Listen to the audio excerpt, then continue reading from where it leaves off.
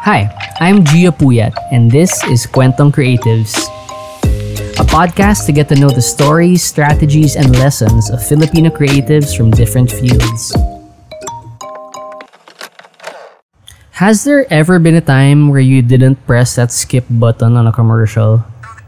Have you ever seen an ad that not only caught your attention, but actually made you laugh, cry, or even feel inspired? For some of the really successful and experienced directors in advertising, that's the ultimate goal. Most people who are new to the business would see directing as a physical thing. But for me, the job of directing is more conceptual. How do you direct someone to take action based on what they saw or experienced? That was A.F. Benaza, a veteran director in the advertising industry for almost 20 years now. My relationship with AF is that he actually runs Artillery, the production company I work for as a director. So boss ko siya and mentor figure ko din at the same time. He shares some really good insight on knowing your value as a creative, practical business and industry advice, also what to do when the job becomes overwhelming. So if you're into filmmaking and you're thinking kung anong industry gusto mo pasukan, this is the one you want to hear for advertising. Also, if you just happen to be leading a creative team, we get into a lot of useful tips as well. So that's it. I hope you enjoy this episode with Direct AF Benaza. To start off with some quick context, I asked AF how filmmaking first entered his life. Well, my dad was basically was a producer for GMA. So yeah, I was there on set. I remember it. I always found it weird because in the set, even now, like when we walk around, it's dark where there's no talents, right? But when there's someone who's supposed to be in front of the camera, that's where all the lights are. So I always kind of found that odd. It's like my earlier memories are like, why are these people in the light and other people are in the dark? Obviously they say action, and then you look at the things, and then people come to life, right? And then when they yell cut, you feel the energy just cut out, right? It kind of made me realize that there's like literally a magic that happens in front of the camera. It kind of made me decide early on that I'd rather be on the side that's not in front of the camera. After college, he went back to the Philippines with his dad just to visit family. But eventually, this is where he started to build his career. I didn't really think that I would be spending the rest of my life at the time here, right? Like the plan was really just to come visit the Philippines, meet some people, hopefully have a good time, and then go home and then go back to, looking for work in Los Angeles. So I came out here and I had a reel, which I finished coming out of Art Center, and I showed it to some people. And then, immediately I was able to get work. I mean, I can honestly say that within a week's time from the first meeting that I had with an agency, like I was literally put on a project in the next week. So you've been directing for around 20 years now. How would you define the role of a director? People kind of assume that directing is like a bigger thing, like it's directing movies or directing TV shows or things where there's more of a narrative aspect, whereas TVC directors, I feel like there's some kind of a stigma with us because we basically just do a 30-second video and the budgets are relatively big. I mean, they're nowhere near where we were, when I first started my career, but I feel like there's just a thing with commercials because everyone thinks it's short, so it doesn't really have as much weight. But I think, like any other profession, there's always going to be expertise in a certain genre. Directing commercials is a very different discipline from directing a film. But with advertising, I feel like it's a more specialized role because, obviously we're representing bigger brands. We're trusted to execute something to a certain level. The audience now also has the power to scroll up, right? If you're not relating to them at a specific level, I think it's even harder now because there's so much media, right?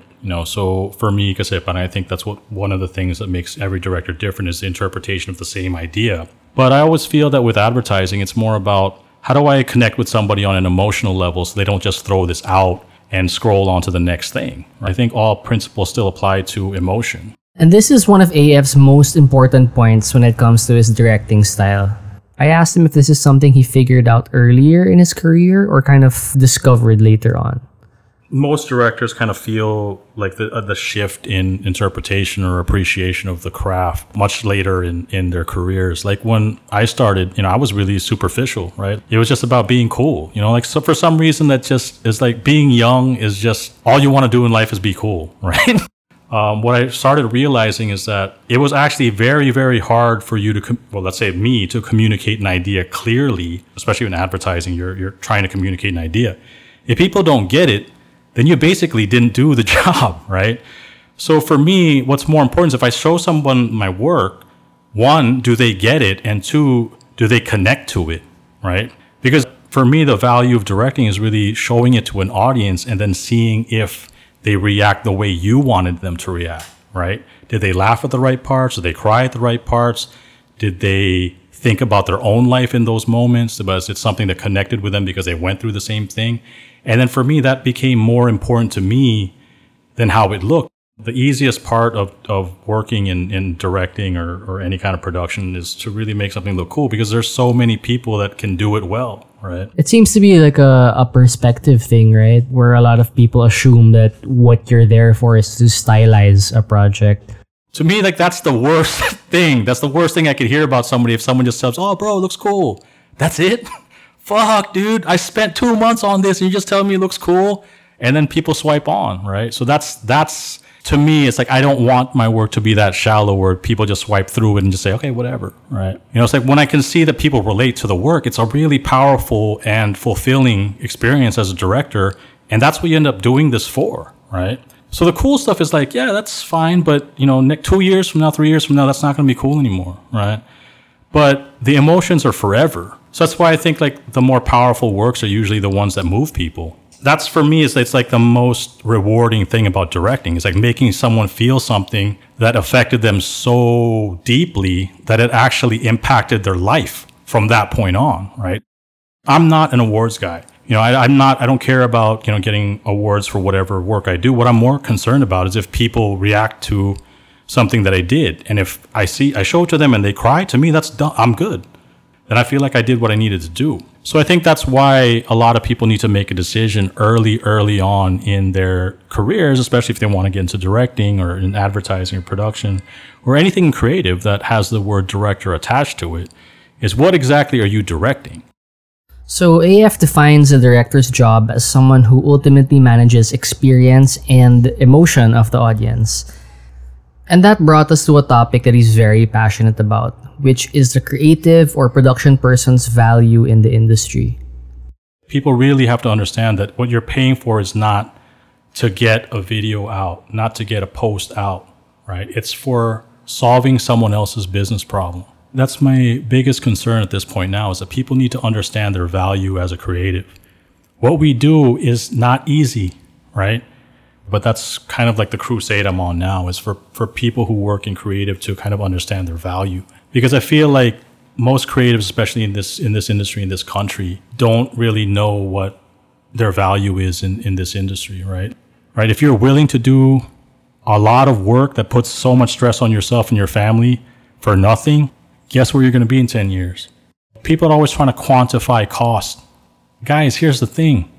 The cost to produce is not your value as a production person or as a director, right? I don't care what camera that was shot on. I don't care what editing system you used. I don't care what presets you use for your LUTs, right? Those things are not going to help the audience connect with the message that you're trying to convey. I mean, it's different if you're just learning, right? If you're just an apprentice to somebody, you're putting the time in, you're still in school, you have to draw the line somewhere. And if you're not doing it for yourself, then find a partner who can do that for you. I guess I can relate to that kind of ignorance because I entered the industry not really knowing my value for the work I do. And just because of the pressure to work, especially now during the pandemic, there's a tendency to kind of back yourself up into a corner and be known as like the cheap guy. So what would your advice be to anyone starting out in the production industry? You have to understand that you cannot do everything yourself, right? The more I think connected you are with people, and I'm talking about in a genuine way. The more connected you are with people, the more that they'll try to help you, right? You've got to know how this business runs. Business means relationship. You need to get out there, meet people, so that you guys help each other out. Like most of the creative people are not going to be good business people, which is why you need to find a business partner who will be that person for you. Because you need to take care of the creative. Your business guy needs to be the guy who goes out and markets you, gets you into the right doors, sets you up with the right meetings. It's like you have to understand that you need to be able to network, make friends, establish relationships with people, because these are the people that you need to get the work done or to endorse you or to recommend you for work. So that to me is the most critical thing coming out of school, especially if you are the type of artist or creative who gets a lot of compliments for having amazing work. If you are hearing those things all the time, it's so important for you to start developing people skills of actually meeting people who can help you in your life to be able to get to where you want to be. And you have to admit that you need help, right? Nobody can do this by themselves. Nobody is that good that they're an amazing artist and an amazing business person and an amazing networker. Admittedly, I'm still working on that because it wasn't natural to me to hang out with people, talk about anything and develop genuine relationships. I always just felt like if I do a good job, people will notice. But honestly, the problem with it is it's not enough, right? Like with social media, you will get short-term benefits, right? People will like your work. Then someone might ask you to do something. You get commissions, right? Or a brand might ask you to do some work. But after that fizzles out, then what happens? But like I said, you need someone to kind of help direct you in terms of what are your goals, what do you want to do, and then how do you plan on getting there? Because most creatives don't think about those things. Man, that is such practical advice, which I actually wish I could have heard from someone earlier. So from the other side, what are some bad recommendations you hear about your industry? You know, if you're all about the money, right? It's always going to compromise, one, your reputation, and two, the work that you make.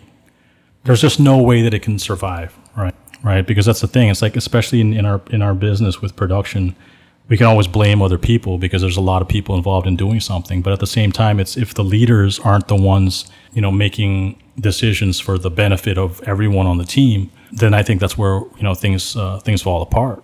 Regardless of if you're just the director on a project or if you're the owner of a company, particularly in a case where there's a lot of people involved. For me, I guess if we're talking about like what lesson did I learn is that to be more accountable for my actions as a leader, right? And speaking of leadership, we touch upon AF's reputation for being the guy you don't really want to mess with on set. So that's the thing. I mean, like for me, I think I'm pretty notorious in the industry for being scary. There's stories around the industry that, people are, they say I throw things, I break stuff. And yeah, that happens. But I have a breaking point and it really takes a lot to get there. This is what I wanted to happen and you know it and you didn't do it, right? So now we're all fucked because you didn't do it, right? Right? So that's how I see it. It's not that you fucked me over. It's no, man, you fucking let the team down. It's just that, like I said, there was a promise made to each of us on this team. You didn't do the job. There are consequences and we're all going to suffer for it, right? So you have to understand how much this affects everyone else on the team, right? So that's, to me, is why I feel like I have that reputation, because I have a high standard for the people that I work with, right? They're on my team because they're the best.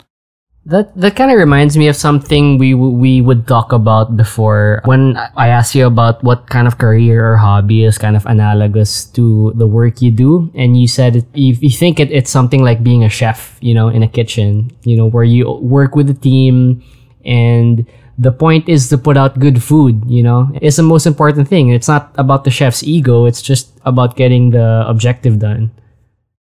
I'm not a good cook, bro. It's like I try, but a lot of people who work in film and a lot of people who work in restaurants or the food industry have very similar expectations, right? But like a chef, an architect, a director, it requires us to have teams around us, right? So the problem with it is the reason why certain people in those industries are very hard on their teams is that they're representing the director, they're representing the architect, they're representing the designer, they're representing the chef. So for me, that's the thing. It's like it's amazing how close the relationship between chefs and their staff is with and directors and their staff. It's so close. Like even though I've never commanded a team in a kitchen before, it's like fuck, dude, I know how that feels. right? So for me, hats off to anyone who can make an amazing meal with either little resources or a small team. So by now, it should be very clear that directing is a very high stress and high pressure job. By nature, our job is, trying to produce something that doesn't exist and then making sure that it gets delivered on time, right? So that's always going to be part of our work. Because back in the day, I used to just worry all the time. It's like, fuck, dude, it wears me down. It starts like manifesting in everything, personal relationships, your relationship with your family, time for yourself, stuff like that. So I asked AF what he does to manage that stress, and actually his answer was very simple. I think the app that I get the most work done in is actually just Google Keep, like the checklist. So what ends up happening is I make a title and then I write down all of my concerns. So from there, it's like I have a guide. Okay, this is my concern. This is the action. This is what I need to do. Then it becomes clear. You don't worry about stuff so much. For some reason, because it's now physically like a note in my phone, it exists now in the real world, then it can start to happen. And then things start flowing a lot faster. Like especially if I'm doing treatments or writing, for shot lists, for storyboards and stuff like that. Because I'm not the kind of guy who'll just sit in on a chair or in front of my desk and then like write out my shot list and just bang it out in one session. Like I can't do that, dude. So when you need to do some creative problem solving, is that not really your method of getting stuff done? Bro, if you made me sit there the whole fucking day, like in 24 hours time, I would probably not be able to bang it out because I feel like I'm restricted, right? Like to me, I can't draw inspiration from that. Like I have to be out there. Like if I'm going to write a story about a relationship, then I need to be out with people because I need to see how they interact with each other. Some people have to kind of identify how they work because I can't. I'm not the guy who can sit behind a desk and bang shit out. That's just never been me. It's like stuff comes to me when I'm doing something completely disconnected with whatever the project is. And this led us to talk about AF's many hobbies outside production.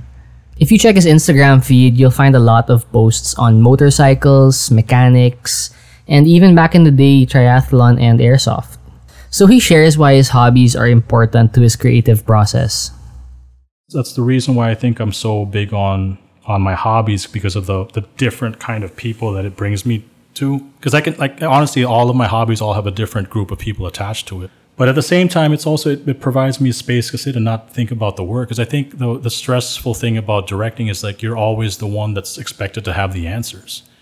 I don't know if you guys have had those days where it's like different departments are all texting you and everyone wants to know what's in your head.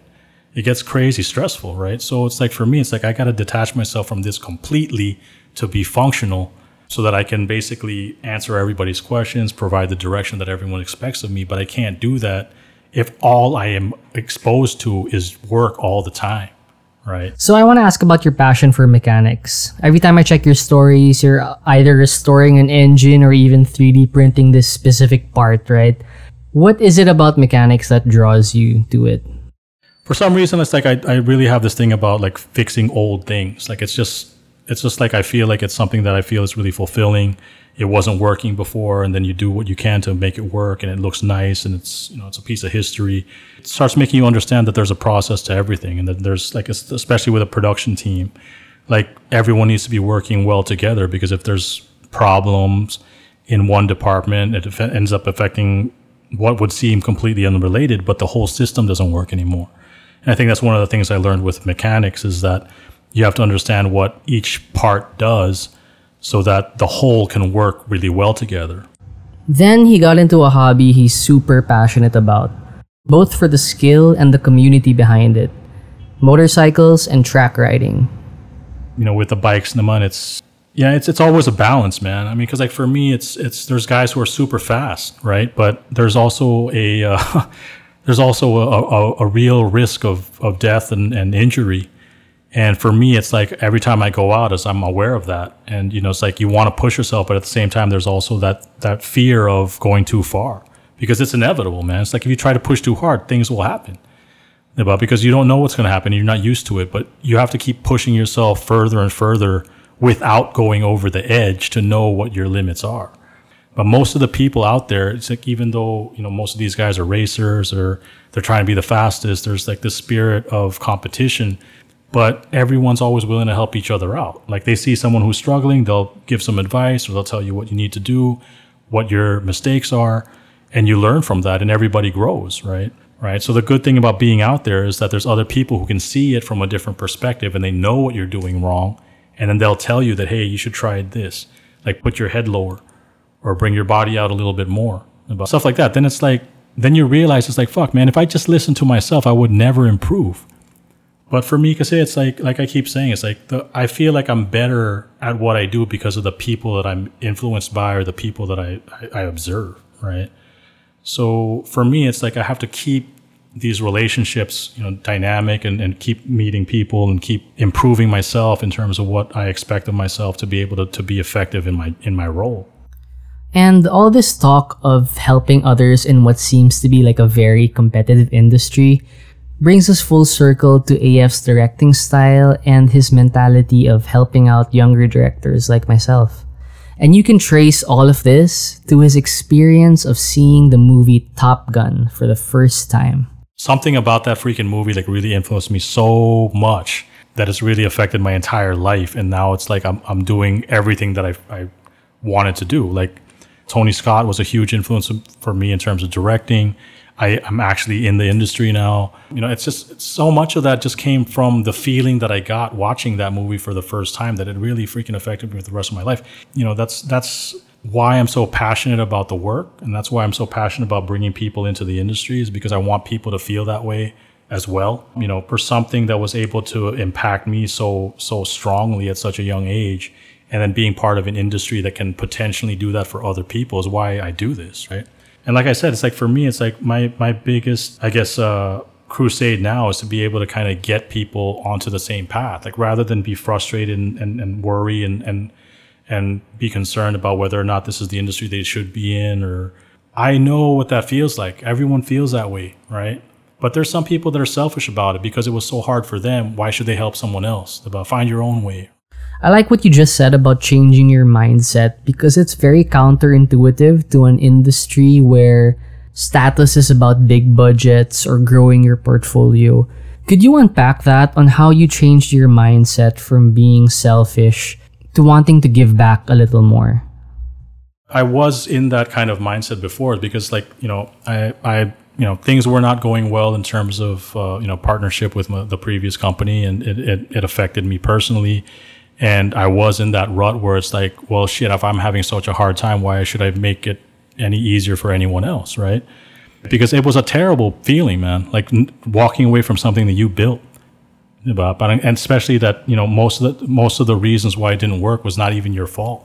But what I noticed is that by staying in that mindset, everything around me was spiraling down. My relationship at the time wasn't good anymore. I was always upset with people, even my family. I wasn't making good decisions because I wasn't coming from a very dark mindset. But that's the thing. It's like when I made a personal decision to actually change that way of thinking, it improved my life like so much more, man. It took me 2 months. Like I had to fly back to LA, figure out what I was going to do forever.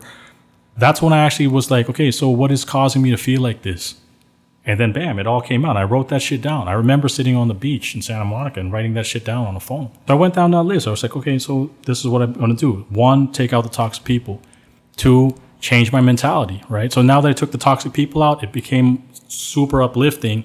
I could see clearly in terms of what I needed to do. I wasn't worried all the time. And then now I can focus on myself, right? Because now I attracted people who were on a completely different mindset and they were more supportive, right? So for me, it's like, if someone was actually willing to help me realize the goals that I had in my entire life, and even if I failed at it, they're willing to take a shot, right? It's like, wow, man, someone did that for me. It's like, I got to do that for other people. And this point really resonated with me because I am a direct beneficiary of AF's crusade. He actually helped me get my footing in the advertising industry. He set me up with meetings, introduced me to the right people, and gave me the chance to prove myself as a director, which honestly has been very crucial in building the confidence I needed. And in turn, this puts me in a spot where I want to help out other people too. If you're blessed enough to do really well, you realize that it's not about your career anymore. Right? At some point, it's like you become a custodian to the next generation. It's like whatever your experiences were to get you to where you are now, if that was a positive thing, then it's your obligation to share it, right? So that they can also share it with the people that come after them.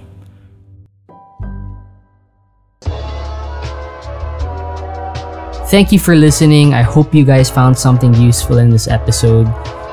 If you want to follow Direct AF, you can find his Instagram at AFBenaza. Find us at Kwentong Creatives on Instagram, Facebook, and Twitter.